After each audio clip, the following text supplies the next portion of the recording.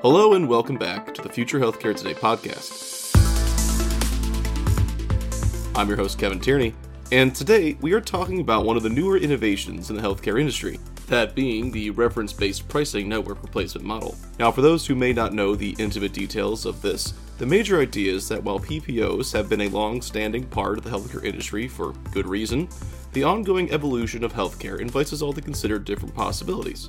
Created with the more modern healthcare industry in mind, the reference-based network replacement model has an intrinsic emphasis on an open access mentality which can benefit members, payers, and providers.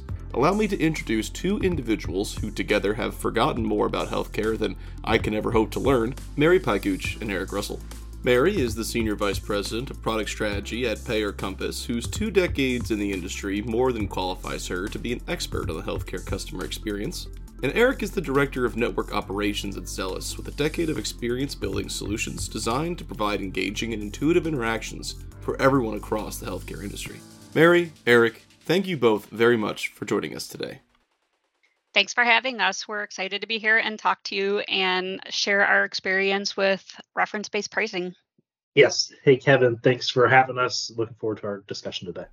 So, to start us off, Mary, you kind of heard me do a little bit of an introduction there to the concept. I'm sure I didn't do it its full justice. So to start us off, can you, in your own words, explain, what is a reference-based pricing network replacement model?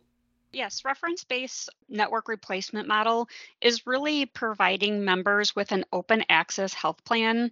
Oftentimes, traditionally, folks are used to having a PPO network where there's a directory and you can only go to those providers in the directory. Otherwise, you incur further costs or cost share to the member. An RBP plan really makes it where a member can go to whatever provider they want to go to and know that what the reimbursement method or amount is already known, not only to the member, but to the provider.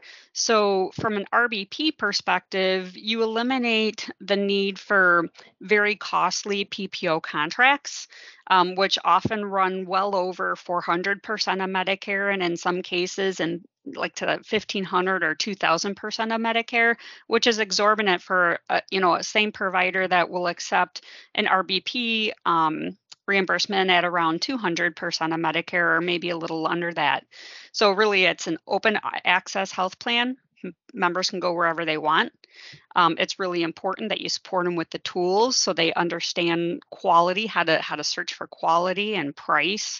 And really be educated when they go into their provider's office so that they feel good about the care they receive and what it costs them. So RBP network replacement means there is no network. It's open access healthcare plan with a predictable reimbursement methodology. Eric, with all that in mind, I guess my next question would be, what is a typical RBP use case? Yeah, absolutely. So at the end of the day, the folks making the decision on the plan type and if reference-based pricing is a good fit or not are doing so with the member in mind and how that member gets the best care. The 3 kind of most common types of users that we are talking with or use cases that we're interacting with would be third-party administrators, TPAs, employer groups, and brokers. TPAs and employer groups are interested in RBP so that they can find the best fit savings model while providing quality care options, just like Mary mentioned, for that specific member set or members involved. Brokers, when we interact with brokers, we're often helping with education and providing tools for the brokers. Brokers serve a wide variety of clients, and to successfully pair clients to the best solutions, brokers need many flavors of plan and saving options, and RBP is a great component to that full set offering that brokers may be looking to put together to help members and plan decisions. So Mary, something we've referenced twice now is this idea that the reference-based pricing model can lower costs differently than a traditional PPO model. So I'm just wondering, can you explain, what those differences are and, why one might be better than the other for, a member or health plan? Yeah, so RBP reimbursement methods, so the way in which providers get paid from an RBP are often rates that are based off of traditional CMS Medicare rate. So really it's taking away the PPO contract. Say for example, you go into a provider, you need to get an MRI. An MRI can cost sometimes if you go into a facility for anywhere from $1,500 to $3,000.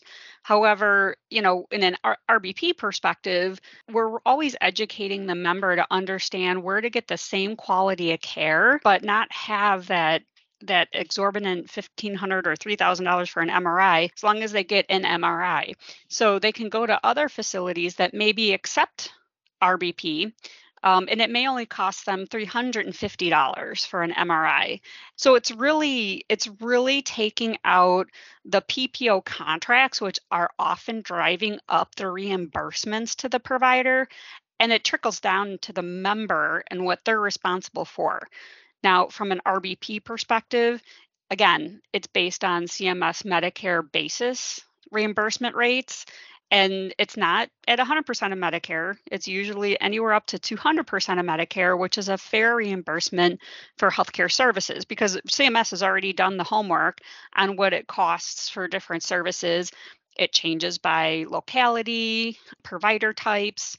So it really is making sure that it's rational consumption of healthcare services. So it's a lot like shopping. So if a member can look online to see what the quality of the provider is, if they accept RBP, and if they meet the qualifications or the criteria for the member, they can make the decision to go somewhere else. And in turn, that's driving down the cost of healthcare versus just going to the hospital where the doctor said, go across the street, go to the hospital.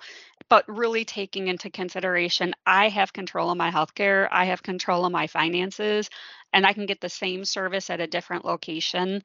Therefore, you're really impacting your medical consumers and driving down the cost. The other piece here is a lot of education to the member. It's not simply giving them a directory. It's making sure they're aware of what reimbursement methodologies are and what the impact of the cost is to them.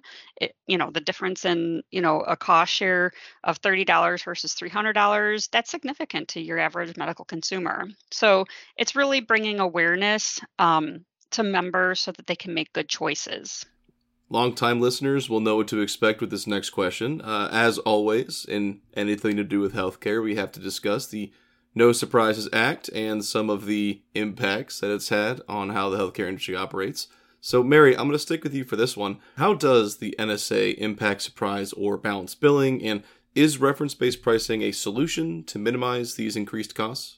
Yeah, the No Surprises Act is really put in place to protect all consumers, regardless of the plan that you're on.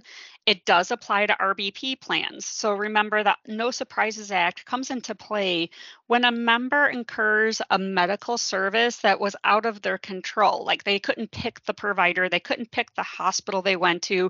In the case of an emergency, they just have to go to the nearest emergency room or immediate care center. In that case, the member needs to be protected. The provider needs to be reimbursed for their services equitably. It also applies when a member does their homework and really goes to a provider that accepts their health plan, such as an RBP provider. And say, for example, you're going in for a knee replacement. You find your orthopedic doctor. The member also makes sure that the facility's accepting. They've done their homework, they've done their due diligence, but oftentimes there's other ancillary providers that are part of that course of care, such as an anesthesiologist. And in that case, the NSA says, member, you're going to be protected. You did your homework. You made sure that your provider and your facility were accepting. You can't control some of these other providers, and therefore, provider, you'll get paid equitably as if you were an accepting, participating provider of the health plan. So, and it works the same way in the PPO plans. It's really a protection for the member so that in the case of uncontrolled expense, such as an emergency, or a provider that participates in a course of care where you didn't get to pick them, therefore, those providers get reimbursed equitably. And so the next piece of play that comes into here is the qualified payment amount.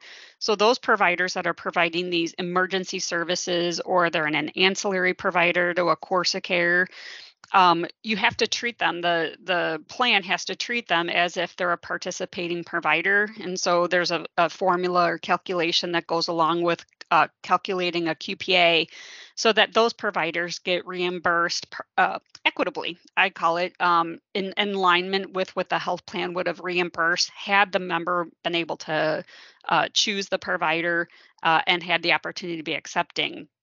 Now, if the member decides, hey, I'm just going to this really popular orthopedic doctor at this, prestigious hospital, and that's kind of reckless with your healthcare, number one. Number two is you're not protected then for all these ancillary providers, because you didn't do your due diligence as a member to say that I went to a participating provider. So in that case, you're not protected. And that's, if you went for the knee surgery and you went to a really, just popular orthopedic doctor at a prestigious hospital, and it was not participating in your plan, that doesn't qualify for NSA protection. It really is there for those members that you really did your homework, pick providers that were accepting of your plan, and then there were some uncontrolled expenses. So NSA is really it's plan agnostic, the type of plan agnostic. It really comes into play to protect the consumer when they can't control where they're getting their healthcare services from in certain circumstances. While there is much more to be said about the benefits of a reference-based pricing model, that is sadly all the time we have for today. Join us in our next episode as we dive more into the specifics of how RBP benefits providers, what TPAs specifically need to look for in an RBP solution, and how recent movements across the healthcare industry will change RBP for the better. To learn more about the best practices, lessons learned, and proven strategies for using innovative technologies to address the healthcare industry's most pressing challenges, please visit futurehealthcaretoday.com. I've been your host, Kevin Tierney, and until we talk again, so long.